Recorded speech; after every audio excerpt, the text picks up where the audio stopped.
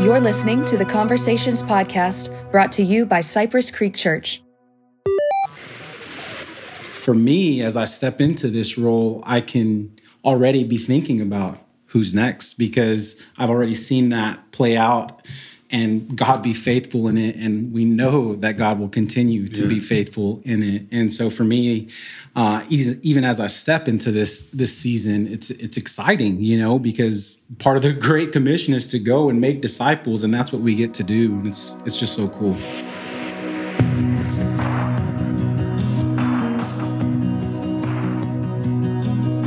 Welcome to the Conversations podcast. I'm Taylor. We got a special episode after a special message called Who's Next? I was about to say what's next. It's Who's Next? And we're joined by not two, but three special guests and friends. First, we've got Ben Kiowski. Then we've got Jose Avaroa. Hello. And we've got Joel Hernandez. First time on the podcast. Hello. Excited to be here. All three of y'all, welcome. Ben, I'd love to give you the first word as you delivered amazing, great, heartfelt message of encouragement to the church and sharing a little bit about the announcement. I'm assuming everyone that's listening to this listened to the message from Sunday, but would love to get more of your behind the scenes thoughts as you prepared for this message. One of the things I know you mentioned from the stage was that, I can't imagine how you pick what to say in the span of 20, 30 minutes in a message like this, but how did you kind of narrow it down to the three kind of exhortations that you gave us and kind of what was that process like preparing for a special day like that? So, I went through a lot of ideas about what to say and different messages and things that I thought would encourage the church in general, but none of it really kind of stuck with me as what would be best. And so what I wanted to do is I definitely wanted to thank the church for everything that they've invested in me over the years. But also wanted to give, charge and encouragement to continue on in those things. And so I just kind of boiled it down to some principles that I've never really written all of those things down or anything, but just some things that I've kind of distilled. Really, that's for my personal life, and how I've learned to walk with Jesus specifically through the nurturing and raising up that I've received at Cypress Creek Church. And so that's kind of how I arrived at it. And then, like I said during the message, I just happened to find that letter Sunday morning, which is funny because that's what it was for. That's what the whole idea was. And so that was a gift from God for me to find that and be able to read those things, and I hope that they were encouraging. So that's simple as that. Yeah. I'm excited just to talk to the three of y'all because I love how you highlighted three aspects of the culture that is, I think, unique. And I haven't been a part of many churches in my life, but just already seeing in the years that I've been here, just the difference that, just the differences in the way that Cypress does things. And that's an example of leaders that have come before us even, and just the example that they set. And so I love how you kind of highlighted those three. So I want to jump into those. I also think it's cool, Joel, you being in the mix because you're not just brand new, you've been a part of this culture before. And so I think just even getting a chance to hear your thoughts as you've seen this play out just over your years. So Ben, one of the first ones you mentioned was starting with a question. You gave a lot of personal examples how this question was significant, but you just started with, what is one thing I know is not in obedience to Jesus that I can change right now? And I thought it was cool because you gave certain examples woven throughout your story of how you found Cypress, but just one thing I wrote down here, just the concept that founding Pastor Rob mentioned about the tree of good and evil. And one point I just wrote down here in my notes that I thought was neat was just you saying how you can be right and you can be dead right, but that's just what you are. You're being dead right. You're not bringing about life. So what is, in your opinion, the biggest practical difference between being, right in a way that gives life and in a right that gives death, in a sense? I'd love to hear y'all's three thoughts on that. Yeah, so basically to distill a super powerful, approximately 40-minute message that I heard nearly 20 years ago into a minute snippet or less. Essentially, if you think about the tree of knowledge of good and evil, which was the tree in the garden that we as humanity chose to disobey God by partaking of, what it revealed was the knowledge of good and evil, the knowledge of right and wrong, And when we attained that knowledge, it delivered unto us death. Now, yeah, there's a bunch of theological arguments around original sin and stuff about that, but for practical purposes and discussion, it delivered to us death. It introduced death, physical death to us as humans. And when we are focused on the nuts and bolts of what Scripture says, and the nuts and bolts of do this, don't do that, touch and don't touch, eat, don't eat, sort of the religious rules that we as people have added over the generations, over the years from biblical times until now, those religious things, when we focus on those things, we might be right about those. We might be able to find scriptural support for those or liturgical precedent for them. But they don't deliver life. They don't build people up. And oftentimes, not always, of course, that's the type of fundamentalism that we talk about when we refer to fundamentalists, that doesn't deliver a gracious Christianity. It doesn't deliver a life-giving Christianity. But the tree of life, which is, of course, Jesus, which is, of course, Jesus in his oneness with God the Father and the Holy Spirit, delivers a life full of grace and love and accommodation, and that isn't worried just about the oh, you sinned, you didn't sin, this is good, this is bad, but it's the same Spirit that Jesus wrote on the ground, began writing on the ground and said, "He who is without sin, cast the first stone." It's that Spirit of life that the tree of life is, in my estimation. Yeah, that's really good, Ben, and your example, your testimony was so powerful because you shared it so authentically and also, giving credit to Jesus. He came to bring us life. He could have given us a much lower score than 86 as a church and also as individuals. Yeah. But he doesn't see us that the heart of the Father is to love us and to care for us and to make sure that we experience forgiveness and all of those things. That's the story of the Bible. So obedience really should be done knowing that God loves us, not in order to gain God's love or anything like that. So thinking of my life, that was the ... right now. That's what I was like, ooh, okay, let's go there right now. Yeah. What is one thing? And, for me, it's time on this thing. I'm holding on my phone. That's one thing that I know. My hand is even cramping for how much time I spent with my hand on my phone. And it's a lot of reading. I do a lot of reading, a lot of different articles, scripture, a lot now is just in this one device, whereas before we may turn book pages or whatever. But it's still not good for me. So I'm sharing my one thing of obedience is untapping from my phone. I told Taylor this morning that I really think that my hand cramp is directed to that. And with the message, that's one thing that I can put down and I can just look up. I can, go to God in my thought time versus looking at the screen all day long. So. For sure. And I think for me, one of the things you asked what the difference was, and I think for me it's humility, because we look at Jesus and in Philippians it tells us Jesus did not consider equality with God something to be grasped. And that to me is the difference in, loving people well. And then, the question of the what's the one thing right now for me that has been social media. And so right now I currently have literally given up social media because of how much time I was just spending scrolling. And I was like, all right, God, right now I'm just putting it away. And I'm not saying that that's full-time or anything like that. But I think in this season, it was like, man, let me just, get rid of something that's holding me back from connecting with God. And I didn't intend it at the time, but just thinking about, something that you say all the time, Jose, that, we're imperfect people trying to be, like the perfect God, or however it is you say it. Yeah, we're here to follow the only perfect one. Yeah. That's right. I mean, I think that concept of what can I change, what's one thing I can change right now, actually kind of speaks to that. It says, I know I'm not perfect, and it's not all going to happen all at once, but what's one thing I can think of in my current situation that I need to bring into obedience to Jesus? And that's really, it's a great self-monitor, that I've learned through the work of this church. So, yeah, and I would encourage, if you're listening, it may be a big thing, but you start small. That's right. And it may be an addiction, for example. Well, you can't just think I'm going to break this addiction forever. You got to do it day by day, as they say at CR and in 12-step programs, moment by moment. And so it's the right now. I can't control what next week will, have in store, but what is something that I can do right now? So, you can make a decision. I'm going to community group. I'm going to share this with somebody. Those are things that are powerful because, again, sometimes I've compared myself to others and thought, I will never be like that person. I will never be as close to God as that one person is.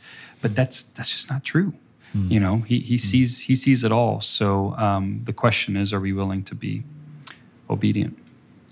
Yeah, that's a great segue here, Ben, into your second point, which is that it's more important who you are, not what you do. Right. And again, something that you call out in the church culture. I love how you just said from the stage that we live near Austin, so you could find 1,000 musicians to fill a spot, but particularly with you leading worship ministry, focusing on the character and on being with God. Another kind of quote that I wrote down, which was good, is that you can't lead someone to a place you haven't been. And I just thought, I was like, oh, okay, let me think about that for a second. And just the idea, the power, and really the significance of spending time with God. And I know that looks different for each person and kind of what that looks like. But Ben, starting with you, would love to just know kind of what does that look like practically for you, or how do you remind yourself of that truth as far as you're more important who you are than what you do? I think, there's always, when we're dealing with spiritual issues and following Jesus, a lot of times, quite frequently for a lot of people, including myself, we're asking identity questions. Who am I? Am I important? Do people see me? All of that sort of stuff. And a lot of times, in order to fill that void, in order to answer that question, we lean on our talents or things that we're, whatever we're naturally good at, or things that we can grab attention with. And so in our culture, in our desire to have a settled identity in ourselves, we naturally lean towards creating an identity according to what we can accomplish, what we can offer to a situation, what our job successes are, and then within the church, what I can offer to the church, what talent I have, something that I have that's unique and different and separate and better or whatever than someone else. And that mentality leads to levels of spirituality, leads to this is a good guy, this is a bad guy, this gal has it figured out, this gal doesn't have it figured out. And that leads to those perceptions in our mind. But when we shift that to understanding, it's more important that we remember that we are all children of God, and that he has gifted us each according to the grace that he has administered through his wisdom and his omniscience to each of us. When we shift our thought to being children of God and serving God and honoring God with the things that he's given us, that helps us go down the road of honoring him instead of worrying about how we rate compared to others. So really, it's a way to circumvent the comparison game and understand that life is bigger than your function. Following Jesus, loving God, serving your family is more important than blowing the leaves off at the church before the service. Leading and loving people and caring for people within the culture of the church and reaching people that haven't met Jesus yet is more important than your ability to play the guitar. And that our credibility in anything that we do, particularly spiritually, comes from our connection to the Father. Eventually, if we live in something that's disconnected and relies only on our own strength, which our talents we've taken from God anyway, because he gave them to us. But when we rely only on our own selves, it will always return void because we can't replace the work that God does in individuals. And so it releases us and gives us freedom when we have the perspective of, I want to honor God, I want to follow God in all the things that I do. So that when there's an issue there, if we create that culture and live in that culture with one another, if I'm struggling and I'm in ministry or I'm in service alongside of Joel and those others that are around me, they can give me the space to get in the right place and to work through whatever issue it may be, rather than just requiring me to perform my function. I hope that made sense. Yeah.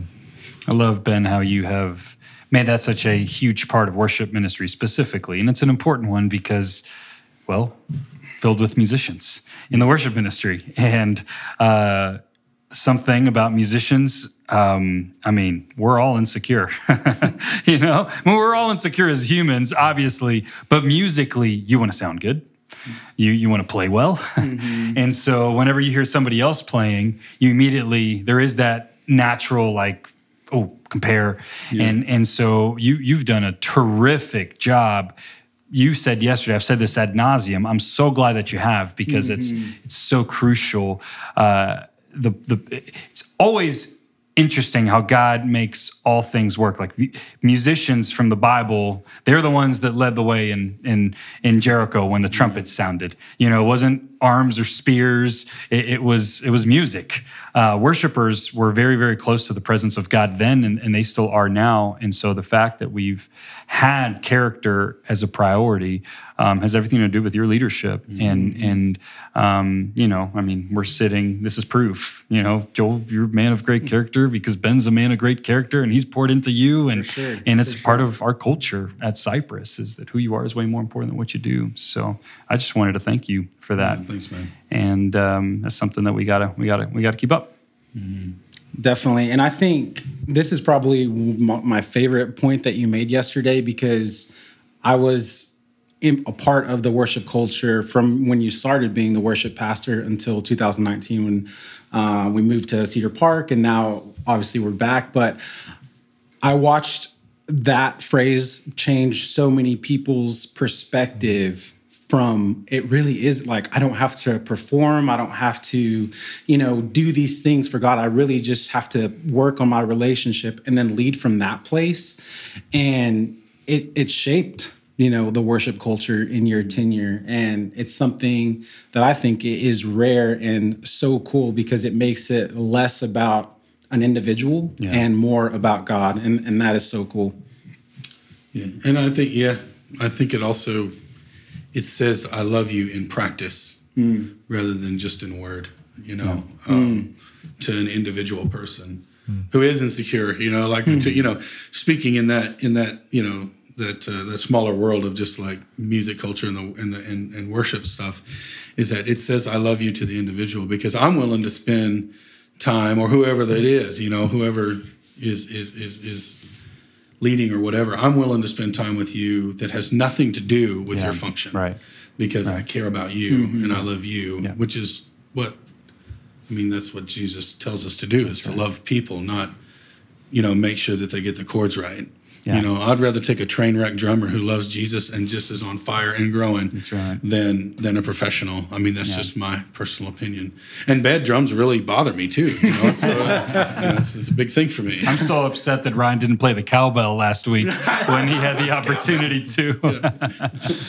That's awesome. That's awesome. Well, yeah, Ben, you loving Joel, and then not only him, but just all throughout the team, I think is a cool representation of this third point you had, which is who's next, and just the unique opportunity for you to introduce Joel, and just the impact that you've had on his life, and just to see that, again, I think about the wedding picture, just how that's such a cool way of you just having done Joel Mallory's wedding, and just the sign of what that is. But this concept in general is one that can be hard, as far as for those that we all have pride, we all have ego, and at least speaking from experience, I want to feel like I'm important, so I'm the only one that can do the job. I think that way sometimes, and yet this mindset, this culture is, who are we raising up to fill our spot, and not making it about us, but making it about just the kingdom and the mission that we're on. And you talked about, Ben, just some things I wrote down here, just about something that I thought was neat, how you said you learned this both through leadership, but also just through community group, and through being not only leading the worship team, but even as a member beforehand. And just how this has been woven throughout this concept of empowerment, concept of discipleship. I know that all four of us are a living testament to that culture here in this church. But what are some ways, maybe for someone that doesn't necessarily know what that looks like it could be maybe just either as a parent, in a workplace, just in relationships and community group, what does it look like for someone when they're asked, okay, who's next? What does that kind of look like? And then also, how do you just keep, especially in a world that's constantly trying to make us think that it is all about us, how do you really try to make it about others and about empowering others? I feel like that's such a hard thing to balance on a day-to-day basis. Ooh, that's a big question. I think what I keep thinking about is what that mentality does, hopefully, and has done for me, which I didn't come up with it. I've learned it, as you said. I just want to reiterate that. Eddie, one of the first, longtime worship leaders, he was always putting people out front. And so before any words were spoken about that idea, I always watched him do that. Mm-hmm. He was always putting others out front. And, so I saw that from early on. But for me, that whole who's next thing, it reminds me or it teaches me to remember from whence I came, and to remember that for whatever talent or skill or ability to lead, to sing, to play, to do any of those things that you might see in me, that was developed both practically and spiritually by yielding to the Spirit, but also people that were in my life. And remembering that there are people who gave me the opportunities along the way, according to however the Spirit was prompting them in their leadership roles. And I think, in my opinion, the first step to living in that mentality is to remember that people gave you an opportunity. People came alongside you. And when the Bible talks about bearing with one another and having long suffering, and remembering, the times that maybe I didn't have a good attitude or that I did something stupid or I left somebody hanging, when someone comes onto the team that wants to do it and they make mistakes, instead of being like, all right, this person's done, it's like, nah, I made some of those same mistakes, and were it not for those giving me grace, I wouldn't be where I am today. And so extending the same grace that I've expected for myself, I think has become something that's easy for me. No, it wasn't always, but once I learned to do it, it's like, people are people, and we can't, if we're going to make a list on somebody, then we're keeping a record of wrongs. And I think I remember 1 Corinthians 13 saying that love doesn't do that. Mm-hmm. And if we're really loving people, I mean, man, it's kind of hard to say I have this list of petty offenses against you and then say I love you. So that's hypocritical. Mm-hmm. And so I think to remember the grace given to us both by God and those around us, and offer that to those who are coming up that God has entrusted to us in whatever part of our life or church life that we're in, is a way to bring other people up, I think. You said something profound yesterday, Ben. Take your testimony and your Bible and read the Bible with someone. Don't preach at them. Yeah. And I think that's such a practical thing to do when we are asking the question, who's next? And not only vocationally, as if you're in the workplace, that may be hard to think like who's going to take up your place. But if you're in a community group, community group leader is the next step. And I hope you have somebody that is pouring into you. If you're a community group leader, that's the next step, is pour into somebody. And we have everything that we need. We have God's word. And then we have somebody else I can share personally.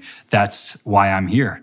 Someone did that with me. It wasn't, although they were further along their journey with Jesus, they brought me along to theirs, and they were real with their doubts and their questions and their tensions. And that's how you create this culture of who's next. 2 Timothy 2:2 is the point, Paul speaking to Timothy to entrust the things that Paul entrusted to Timothy to others, who will then entrust to another generation. Mm-hmm. And so that's biblical, and it's for a reason. We said this earlier, but it's not about us. Mm-hmm. You said it, Joel. It's not about us. It's about him. And so you just pass it on. Yeah, absolutely. And I think one thing that you shared yesterday too, Ben, is you shared that Galen was the first one that had you out front, and he passed that on to you, And now, I said it yesterday, but man, I wouldn't be standing here in this role if it wasn't for you, and how cool that passes from, the generation to generation to generation. And for me, as I step into this role, I can already be thinking about who's next, because I've already seen that play out, and God be faithful in it. And we know that God will continue to be faithful in it. And so for me, even as I step into this season, it's exciting, because part of the Great Commission is to go and make disciples, and that's what we get to do. And it's just so cool. Yeah. And I think, living in who's next automatically answers the question, what's next for whoever you're handing it off to, and like whatever is next for me will be in front of me according to what God does. But I will say this, it's kind of sort of counterculture, both church culture and culture at large, to replace yourself. Yeah. Because you want to see your value. But I'll just say, like, now I get to do the fun stuff, man. Like, I'm hanging around. I get to do actually what I did that made leading worship such a love and for me, which I still love and I haven't lost passion for. And I'm not, the attitude of who's next actually protects you from injuring yourself by sticking around too long and whatever, and just watching whatever you've quotation marks built dwindle into something that isn't good anymore by hanging on too long. It protects you. And it's almost as if God understands that we should put others before ourselves. And, it's putting others before yourself. It is something that is most fundamentally following Jesus and being like Jesus. And I think we should try to be like that. And I think when we do that, it becomes easier and easier the more we practice it. Yeah. And it honors the individual. It honors God. It gives God the control. It's like, God's going to move these people through whatever he wants to do.